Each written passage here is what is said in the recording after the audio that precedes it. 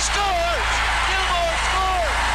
The 12, 3 left. Off the glass, the left corner to Aginla. Aginla to the left circle. Passing to Yell. A shot. Save made by Al. Aginla's rebound. Another shot. They score!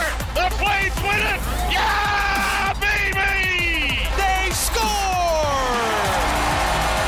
And the sea of red erupts. Flames Talk starts now on Sportsnet 960 The Fan. Here's Pat Steinberg and Wes Gilbertson. All right, happy Friday, and welcome to this hour of Flames Talk. Friday, February 24th. It's almost March. Steinberg and Wes Gilbertson of Post Media along with you from our Doug Lacey's Basement Systems downtown studio, available on Apple, Spotify, Google, Amazon, wherever you get your podcasts. And so, post-game on Thursday, 4-3 overtime loss in Vegas. Somebody on the text line texts in at 960-960. Open for you right now if you're listening live on Sportsnet 960 The Fan. But somebody texts in and says, yep, there's another defeat snatched from the jaws of victory for the Calgary Flames. And I don't know if there is any more accurate way to phrase what happened against the Golden Knights on Thursday night. An opportunity to put together two really impressive wins, an opportunity to put together four really important points. Hell, we could have even been here talking today about, Flames trimmed the gap.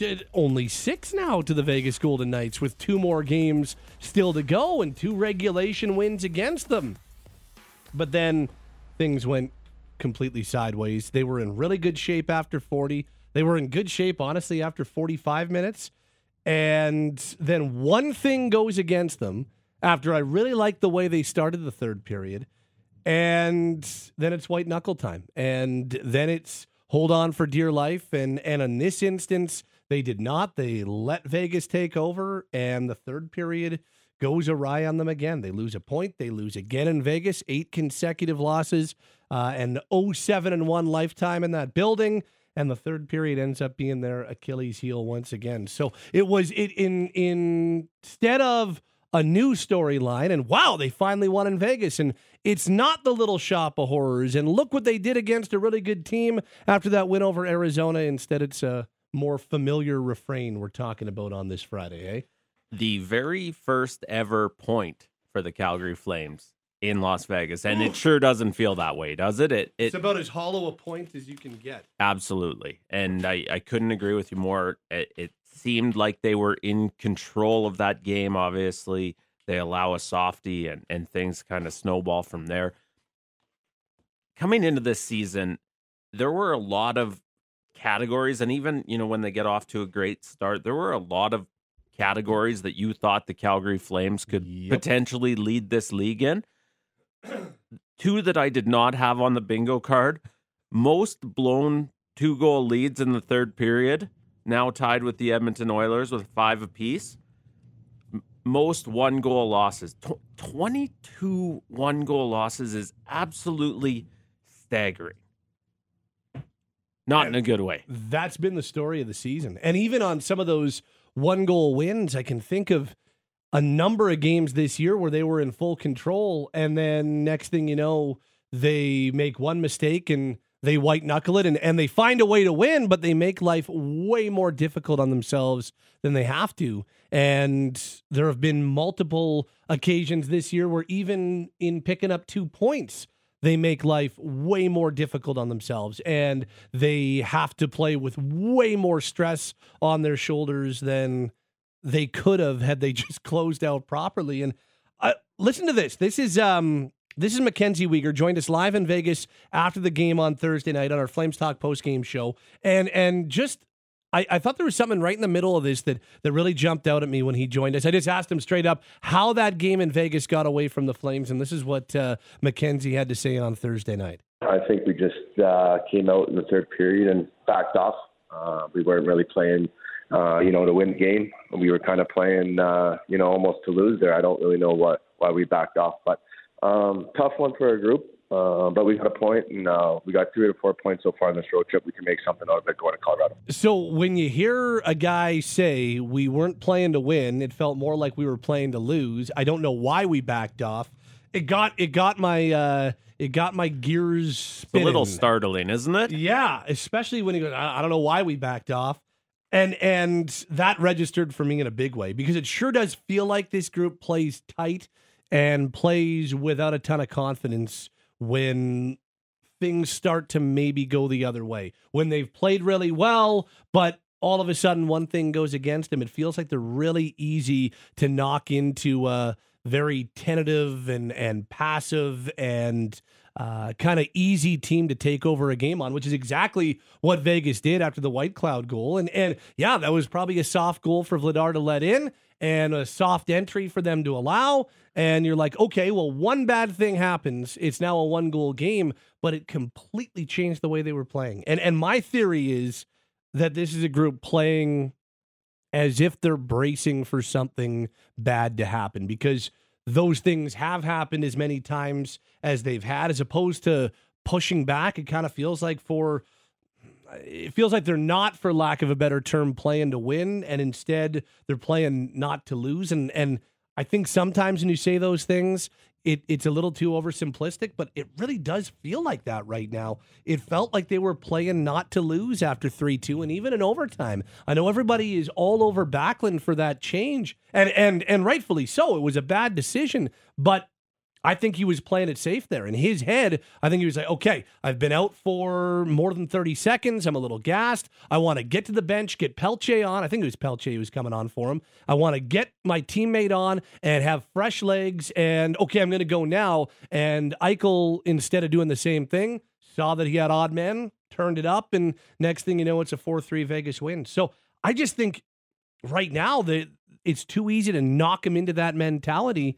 And I think it's natural with as many things that have gone against them this year, or as many times as that's happened to them. But that is not the mindset you want to be playing in at this time of year. That's my theory on it. But you also wonder if sometimes they're maybe playing a little bit too. What's the term that you used when we were setting the show up today, in terms of the way sometimes things go and the way that things slip away from them? Well, sometimes I wonder if there's a little bit of a lack of urgency because they just think it's going to be all right. You know, everything we hear from them is that they have a ton of belief, but I totally agree with you on I sometimes wonder if there's maybe over belief in a big picture way. And when I say that, I mean, I wonder if this team just sort of thinks, we're too good to miss the playoffs. It's all going to be okay. When you look at it more micro, when you look at specific games, you definitely see that lack of confidence in third periods. And I'm with Mackenzie Weegar. I'm absolutely puzzled about why they backed off last night, too, especially because it's not like they had a fluky lead. This wasn't the Arizona Coyotes on Wednesday who couldn't look down the bench at 3-1 and say, hey, guys, if we just keep playing the way we're playing, this is going to be just fine. But at 3-1, all the Calgary Flames needed to do, and I realize this is easier said than done against a good team, but at 3-1, all they needed to do was continue to dictate the game the way that they had for 40 minutes. And then suddenly they come out in the third period. They're on their heels the entire time. Some of that's a push from a good opponent. I get that. They had one shot on goal in the third period last night. It would be easy to say, well, if Rasmus Andersson doesn't hit the post on that late power play, we win. Okay, sure, maybe. But you had one shot on goal in 20 minutes. We heard Jonathan Huberdeau say last night, we quit trying to play offense. And that's the part I don't understand. The departure and such a drastic departure after 40 minutes from a game that was working. They didn't need their nails on the chalkboard last night. That's the part that I can't really wrap my head around. Well, and the reason why I think it has something to do with kind of the mindset that they're playing with right now, and the desperation, the pressure, I think, that is on every single mistake and every single shift and every single result is, I don't think that was the mindset in the room. I can't imagine Daryl Sutter went in and said, all right, guys, sit back and just try to not get scored on and we'll get out of here with the win. No way he said that, because that's not the way that his teams are supposed to play. And I thought that for the first 5 minutes and 8 seconds of the third period, they were in pretty good shape. They didn't have a shot, but they were in pretty good shape. They hadn't allowed a shot, and they were spending more time cycling it on the attack. And then all of a sudden, Riley Smith gets the easy entry, and White Cloud maybe gets a bit of a soft goal that he goes the other side on Vladar, and then it's floodgates open. And Vegas. Did you say maybe a soft goal? Yeah, it was definitely a soft goal. It sure was. And we haven't said that a lot about Dan Vladar, but this is a team that suddenly can't seem to get a key save from either of their goaltenders, and that's really nerve-wracking for a team. And that doesn't let the other 18 guys off the hook for the way that last night ended. But geez, that turned the momentum of the third period. Well, and I've never been in that building. You have. When all of a sudden that crowd starts to feel it, it feels like they can turn momentum quickly. And that crowd is one of those crowds in the league that can feed a team. There are, sometimes I think, you're playing at home. I think that can sometimes be overstated. I don't know if it's overstated in Vegas. It feels like that team absolutely feeds on that building sometimes. And the Calgary Flames weren't the only team that would have been sitting there in the third period last night thinking, here we go again, right? We talked about the fact that they've frittered away a 2-goal lead in the third 5 times, tied for the league, quote unquote, lead, if you want to say, in that category. But the Vegas Golden Knights have been one of the teams that has consistently pulled off comebacks this season. And so not just for the fans, but for that group on the bench, there's some here we go again when that starts to happen. And so even more reason that you can't allow that one. Now, I'm not sure. We heard Daryl Sutter say last night he believes if they didn't score that second goal that Calgary gets the finish line. I don't know.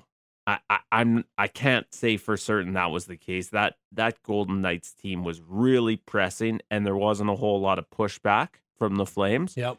But the second one sure hurt. Read you a few texts at 960 because lots of good stuff on the text line. If you're listening with us live, it says, that's right. It's the shift between playing to win and playing to not lose. And I honestly don't even think that's conscious rather. I think it's just you know how important games are.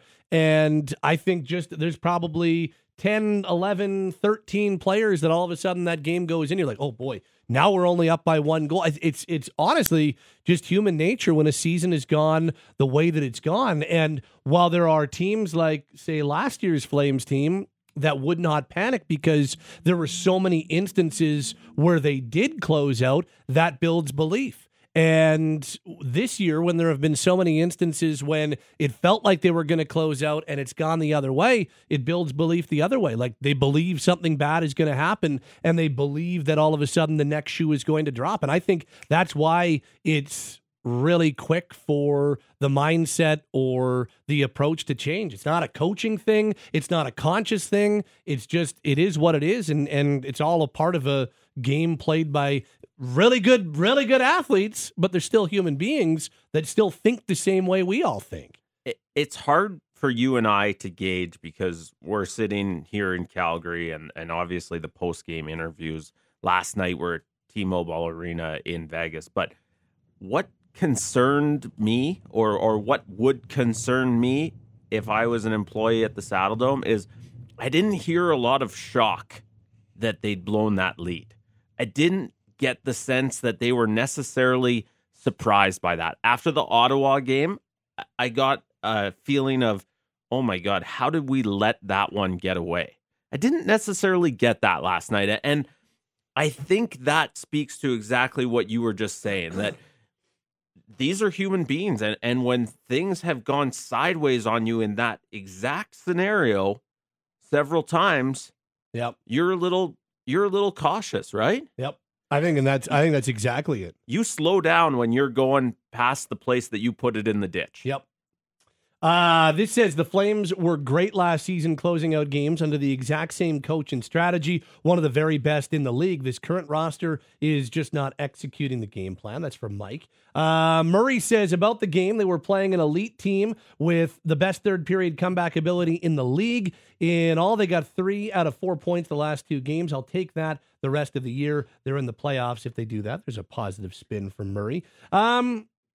This says the biggest issue with this team is the lack of goal scoring. That's the real problem. They've been in so many close games and have no true elite scorers who can put them over the edge when they need it. They will go nowhere without fixing this issue. Huberdeau, Kadri, Weegar, all massively disappointing. And that is, there's something to that because you think about it, they were so good in the first period. The final 40 minutes, a little bit more even, and then the third period obviously swung Vegas' way. But they were so good in the first period and still only led 1-0. Like, they were clearly the best team on the ice. Vegas was clearly number 2, and it was only 1-0. You keep a team in striking distance, and they weren't able to take full control of that hockey game, which has been an issue all year. And if someone's line just cut out for a second, they might be wondering if you're talking about Wednesday in Arizona. Yes. When they were also the better team in the first period and didn't wind up with a big lead to show for it.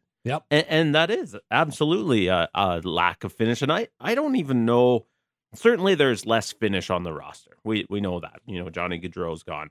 Matthew Tkachuk's gone. But there's more polish. Like there's more guys on this roster who are capable of at least putting some pucks in the net for this team to have the sort of blanket scoring struggles that they have sometimes.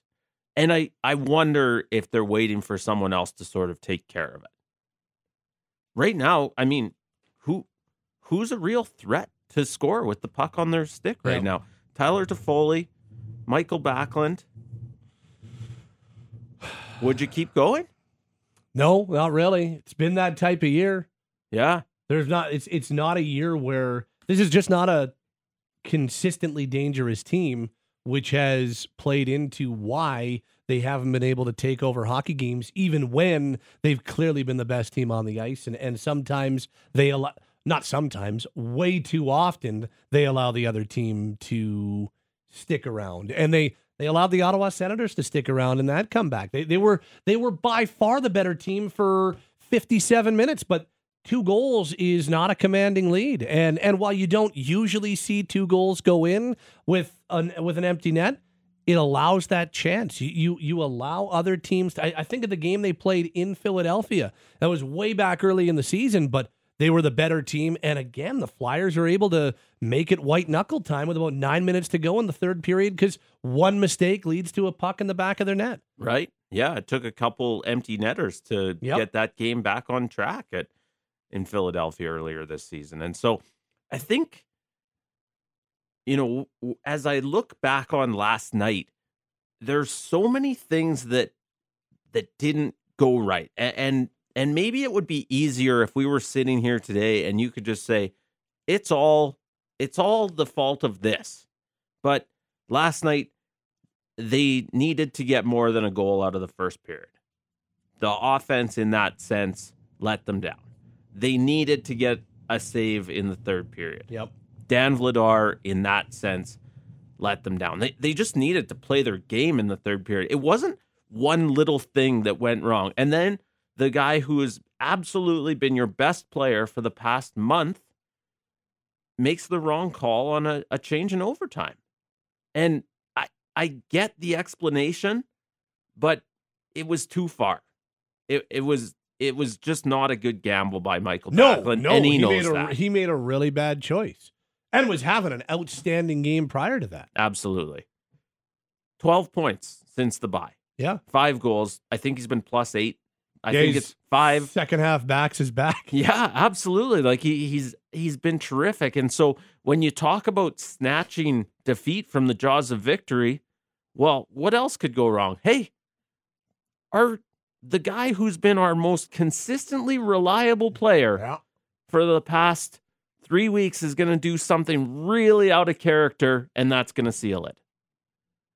Oh, okay. Well, that's new. Well, actually, you know what? There's Check that box Hang after on. all. That's a new one on my bingo card. I didn't have that one. Yeah, it's new and inventive ways to find ways to lose hockey games, and now 23 games to go. By the way, 3 games until the trade deadline. They've got Colorado, then Boston, followed by Toronto, and then it's deadline day. And here we are. It's February 24th when we are talking right now, which is 1 week from the 2023 deadline. March 3rd is very, very fastly approaching. I would imagine that your conviction in terms of how you feel about this team and more importantly, how you feel about the way they should approach the deadline has not wavered, seeing what we've seen the last. I believe that we spoke last Friday. We were sitting here in this same studio talking last Friday a week ago, and you were very adamant. Nope, I don't think they should give up anything to make a move to affect this year. And 1 week later, I can't imagine you're feeling any differently. I don't feel a ton differently. The one thing I will say, maybe two potential changes. Yeah. My understanding is Michael Stone's injury is not something we're going to see him hop on the ice for morning skate on Tuesday. I think it's fair to say right now he is week to week. Yes, that's my understanding as well. Yeah. And so I would probably be more understanding of giving something up for a depth defenseman based on that. I think, you're not selling and you owe it to this team just because of the investment you made in them in the summer. I think you owe it to at least see this playoff scrap through. And so you probably need a depth defenseman to help in that regard. I'm going to loosen the purse strings a little bit on that matter. The way Jacob Pelche has played in the last 2 nights, and I get the 2-game sample size for a player who's still only played 13 games in the National Hockey League, I'm even less inclined to pay the price on a forward. I am 1,000% there when it comes to acquiring another forward. In That's fact, almost full, isn't it? 1,000%. I don't think you can go much higher than that. Maybe 1,500%. But I'm pretty We've high. done up math there. on this show before, and it did not go well. I'm fully confident on 1,000% being a thing. And we're going to talk more about Pelche on the roundtable coming up. But with the way he's played, and he's starting to produce now, and the way Dewar has played, and he goes back to the American League and plays, another 3 weeks there before getting his next opportunity. I think these two guys are in. If I'm Brad Treliving, if I'm Daryl Sutter, if I'm Daryl, they're in. And if I'm Brad, I'm going out of my way to keep them on the roster. And that means maybe exposing other players to waivers to make sure that these guys remain on the roster. And so because of that, I would much rather them continue to let Pelche flourish and continue to let Pelche grow and not go out and bring in a 29-year-old, 30-year-old pending UFA. Don't give up the assets for that and push Pelche either down the lineup or back to the American League. Instead, keep your assets and let Pelche continue to grow. And to a lesser extent, if you're looking to add a depth forward, I think you have added a depth forward. He wears number 71. He's the best player to ever come from South Dakota. How can you not? But honestly, I think Dewar has looked very at home in that role. I like the way he and Trevor Lewis play off of one another. And so I think my acquisitions are Jacob Pelche and Walker Dewar. And I think it's so cheesy when you're like, well, we got a guy back from an injury. It's basically a deadline acquisition. But I would be looking at Pelche and Dewar as my deadline acquisitions. And by doing so, you don't have to spend your assets to go chase a guy who might help push you a little bit further, probably isn't going to push you over the top. Can I hit you really quick with a totally useless fact before I respond? Yes. A few years Love ago, useless facts. several years ago, ESPN did a feature on the best hockey player from each state. And believe it or not, Walker Dewar now has South Dakota locked up, but at that point he was playing in the USHL. He took that title. It was his cousin who at that point was playing in the ECHL, that ESPN. His cousin's name is Zeb. I don't remember his last name. At that point, dubbed He got South the South Dakota's, Dakota- the Mount Rushmore of South Dakota hockey players. Now, Isn't Mount Rushmore in South Dakota? it is. I believe it is. Very yeah. top. I'm Yeah. very topical. Look at you. 1,000% topical. Yeah, well Anyways, done. that was a veer off course and a topic no one saw coming. But to your point, That's what I'm here for, though. I do want to see a few more games of what we've just seen out of Walker Duehr, and I only say that in the sense that I thought that sort of energy, it sort of died down the last time he was up, and he was still effective, but the guy we've seen in the last two games, and really particularly in Arizona, looked like he was shot out of a cannon. That was a guy who had just been called up and didn't want to go back. And I just want to see him sort of maintain that energy and that thump for a few games. And yet, I'm certainly not going out and trading for another guy who you're going to throw in your bottom three mix. Like that fourth line mix, there's enough guys in there, including a couple in Adam Ruzicka and Brett Ritchie, who have been healthy scratched these past couple of games. And so I'm not going there, and I could not agree with you more. 2,000% potentially on That's a lot. what you're saying about That's Jacob almost full. Pelche. If we're sitting here at 4:28 next Friday talking about James Van Riemsdyk coming in to take Jacob Pelche's spot on the second line, I'll be scratching the last pieces of hair out of my head. I just won't get it. And I'll bounce this one off you very shortly. Very quickly, rather. Do you have any interest in Kasperi Kapanen on waivers? I don't. I would have been way more for it if there wasn't $3.2 million on his. If it was an expiring deal, I'd be like, I would be calling Tree right now. I'd be like, Brad, hey, it's Steinberg. I know that you're really looking for my advice. You should go put a claim in on Kapanen.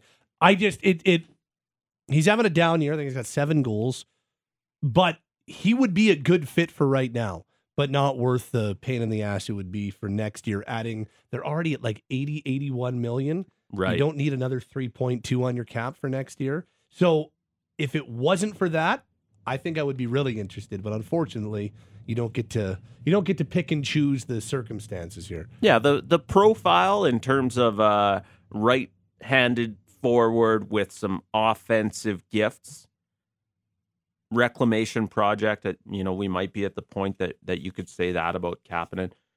The profile you like, but taking on 3.2 for next season, I don't think makes sense. And if Brad Treliving and company do think it makes sense, don't claim them off waivers. Make a trade. Make Pittsburgh do you a favor to take that contract. But at this point, we're talking about a Flames team that doesn't have a ton of cap wiggle room either. I'm not going there.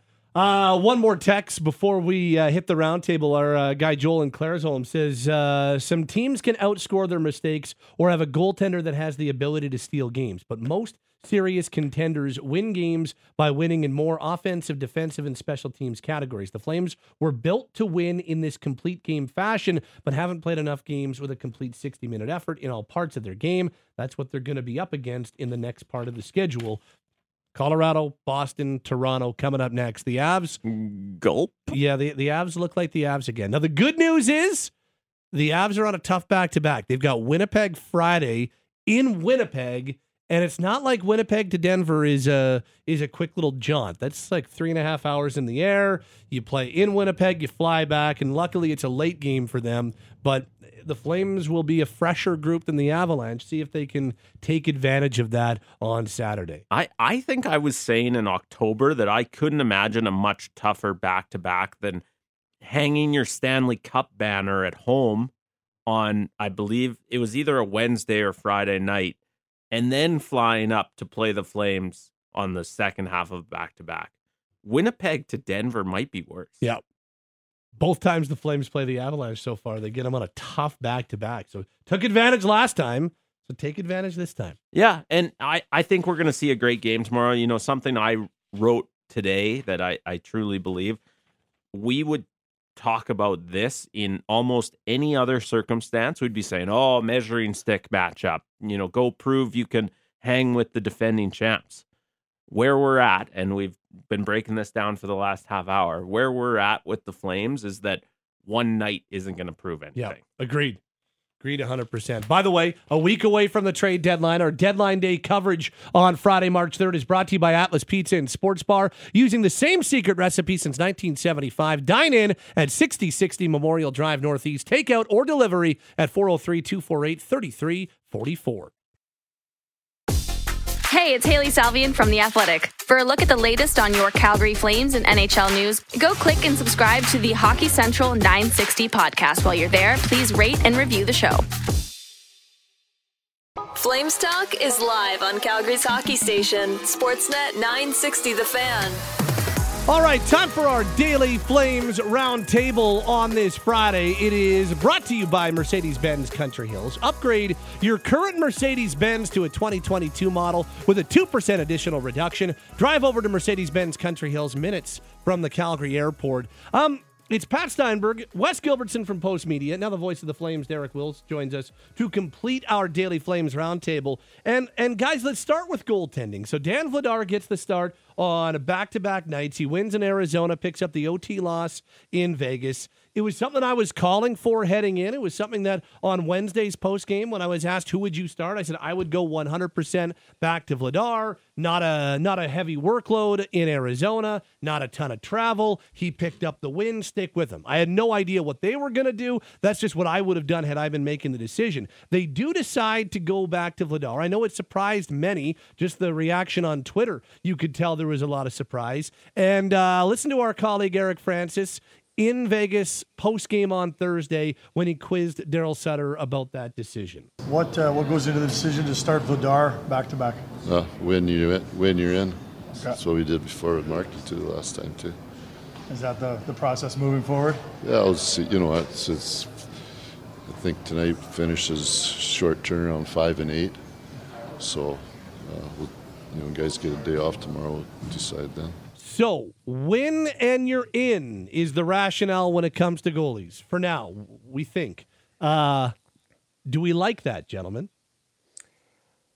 I don't love it, but I understand it. I mean, it's been a tough season for both of them. More so for Jacob Markstrom because he was runner-up for the Vezina Trophy last season, had really high expectations coming into this season, and we all had high expectations for him and for the Flames goaltending tandem. I thought that Jacob Markstrom and Dan Vladar could be, if not the best, and certainly one of the best goaltending tandems in the NHL. But, here we are, and Markstrom's played 38 games and has an .889 save percentage, and Vladar's played 23 games and has an .898 save percentage. Two goaltenders below 900 is not a recipe for success. And I was on with George and Matt on the morning show today, and they said the Flames ranked 28th out of 32 teams in team save percentage. I'm not sure anybody, internally or externally, saw that coming. As far as the win and you're in, boy, that puts a lot of pressure on two goaltenders who I think are already putting a lot of pressure on themselves. And on the flip side, what kind of message does that send to the players in front of the goaltenders? I really think that one of these guys, Jacob or Dan, has to take the ball and run with it here. I don't know if bouncing back and forth between these two goaltenders for the final 23 games of the season with a win and in philosophy is going to get the Flames to where they want to go, and that's back to the Stanley Cup playoffs. And maybe I'll be proven wrong, but I really think that if they're going to get back to the playoffs and be a dangerous team if they get there, one of these guys is going to have to start to play at a higher level. I'm not saying that Jacob or Dan has to play at a Vezina Trophy level, but if the Flames can get, and you threw out this number last night, Pat, 9-10 goaltending, not over the course of the season, but from this point until the end of the season, I think they're going to make the playoffs. Might even finish top 3 in the Pacific Division.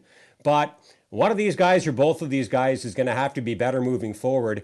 And again, when you're bouncing back and forth between two goaltenders, I've got to think that the 18 skaters that are playing in front of them can't be going into the games feeling overly confident about what's behind them. And I think that because the Flames have been in more one-goal games and have lost more one-goal games than any team in the league, that has put an incredible amount of pressure on the two goaltenders. They must feel like they have to be perfect because there have been so many games this season where it's been one goal or one save that has been the difference between 0 points, 1 point, or 2 points. That's a lot of pressure to put on your goaltenders. And the win and in, I think, just adds to that pressure. So Flames are going to get to the playoffs. I think one of these guys is going to have to become the number one because right now I think the Flames have a 1A and a 1B, or as someone pointed out on Twitter today, a 2A and a 2B.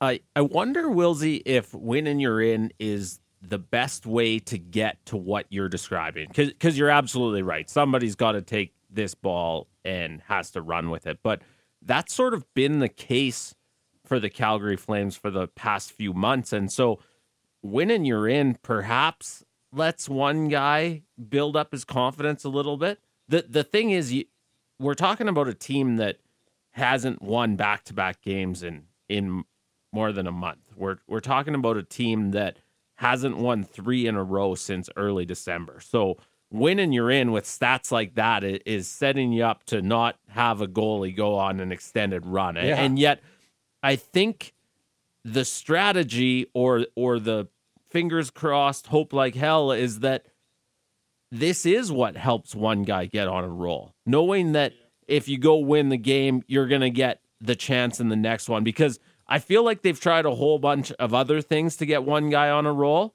and we haven't seen it. In fact, the way Dan Vladar has struggled of late, their goaltending might be in the worst predicament we've seen so far this season, which is really saying something.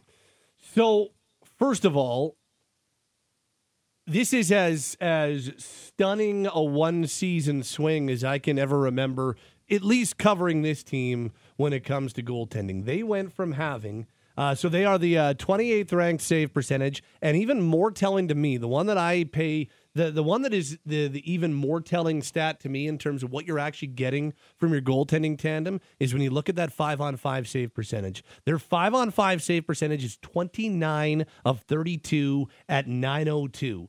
And here is the stunning part. It went from last year being 4th overall in the NHL at .925, and it swings to .902. That is a 23-point swing in one season. Of course, you're going to be losing more games than you won the year before. Like that is almost insurmountable in the NHL when you talk about a swing like that. It's not even the 4th to 29th. It's that 23-point swing, which is really scary. Sorry, go ahead. I was just going to ask you, because I think you have the stat in front of you. Would I be right to guess that the 3 teams lower than the Flames on that 5-on-5 save percentage are perhaps sellers? Except the enigmatic Los Angeles Kings. Oh, I don't know how they're doing what they're doing, friends. I don't. Their number one guy's been in the AHL most of the season. Yeah, exactly. So who are the 3 they're chasing for that dubious distinction? So it's LA, San Jose, Vancouver are the only teams with worse 5-on-5 save percentages this year. And the Canucks haven't had their number one goaltender for most of the season. Yeah, Demko's been out for quite a while. Yeah. So that is stunning. And yet, I don't mind the win and you're in-ish philosophy. And it really, Derek, it isn't much different than what I've been advocating for a number of weeks now, and that is game by game. It's less about the result and more about the way you've played. And I do think the win is the most important thing right now. So probably if you win, you stay in. But I don't necessarily know if you lose, that means you can't go back in. To me, I think it comes down to, what have you done for me lately? And what have you done for me most recently in that, what did you do last game? And, okay, Vladar did not win against Vegas. There was the soft goal that swung momentum early in the third period. So see what Markstrom can do against Colorado, and then you evaluate for Tuesday against Boston based on what you see against the Avalanche. Because 2 things are true right now. Number one, Jacob Markstrom is no longer this team's, for the time being, right now, is not this team's, no questions asked, number one. They don't have a one right now, and you can't be rolling as if you have a one. And number two, guys, the other thing that has not happened, Dan Vladar hasn't taken this thing and said, this is my time, I'm going to run with it. So they don't have a one, and they don't have the other guy that has stepped up and been like, okay, I'm going to take advantage of this, and I'm going to get on a roll. So you almost have to be in a game-by-game philosophy or game-by-game mindset when it comes to who you're starting each and every night. I get it, but again, I don't necessarily agree with it. But is there any, are you confident just using either guy as the one right now? Well, I think one of them has to step up. And at this point, it probably doesn't even matter which one of them steps up, but one of them has to step up. And the reason why I don't love the win and you're in, even though I get it, I get where they're coming from. The other way hasn't worked, so they're going to potentially try something new. Although when Daryl answered Eric's question last night, it didn't sound to me like win and in was written in stone or even in pen, more in pencil. But we'll have to wait and see what happens. I would be shocked if Jacob Markstrom didn't start versus the Avalanche on Saturday night. But I think you guys are on the same page as me when it comes to, at times this season, Jacob Markstrom has been his own worst enemy. And it's because he is such a competitor. All he wants to do is help this team win hockey games. And that's been a challenge for him. And I think he's put a ton of pressure on himself. I think the frustration has continued to build and to build and to build. And when he's at his best, he's a big goaltender. And when he's at his best, he's quiet in his crease. And he kind of lets the game come to him. That's not the guy I've seen more often than not. I see a Jacob Markstrom who's doing kind of what Mike Smith used to do when he was fighting it, and that's attacking the puck and attacking the game instead of just letting it come to him and looking like a relaxed goaltender between the pipes. Easier for me to say this than for him to do this, but I think he's got to take a deep breath, and I think it's hard to take a deep breath when you go into a game and your mindset is, I better stop every shot, otherwise I might not start the next game. And I don't know when I'm going to get another game. I just think that's really tough for a goaltender, and maybe more so for Jacob Markstrom than for Dan Vladar. Vladar, I think, is more of a turtle in the sense that he just kind of lets things run off his back, or at least that's my perception of him. But it's been the opposite with Markstrom. We heard his comments earlier this year when he lied to us all and said he sucked at hockey. But I think that gives you a glimpse into his mindset right now. Easier said than done, but I think he needs to take a deep breath and just settle down a little bit. But I think it will be hard to do that if you think you can't make a mistake because you don't know when you're going to get your next game if you do. So would you go to Jacob Markstrom and say, listen, it hasn't been a great year, but you're our guy and we're riding you down the stretch? Is that how you rebuild his confidence? I think they've probably already tried that, Wes. I don't know that they have, but I'm guessing that they have.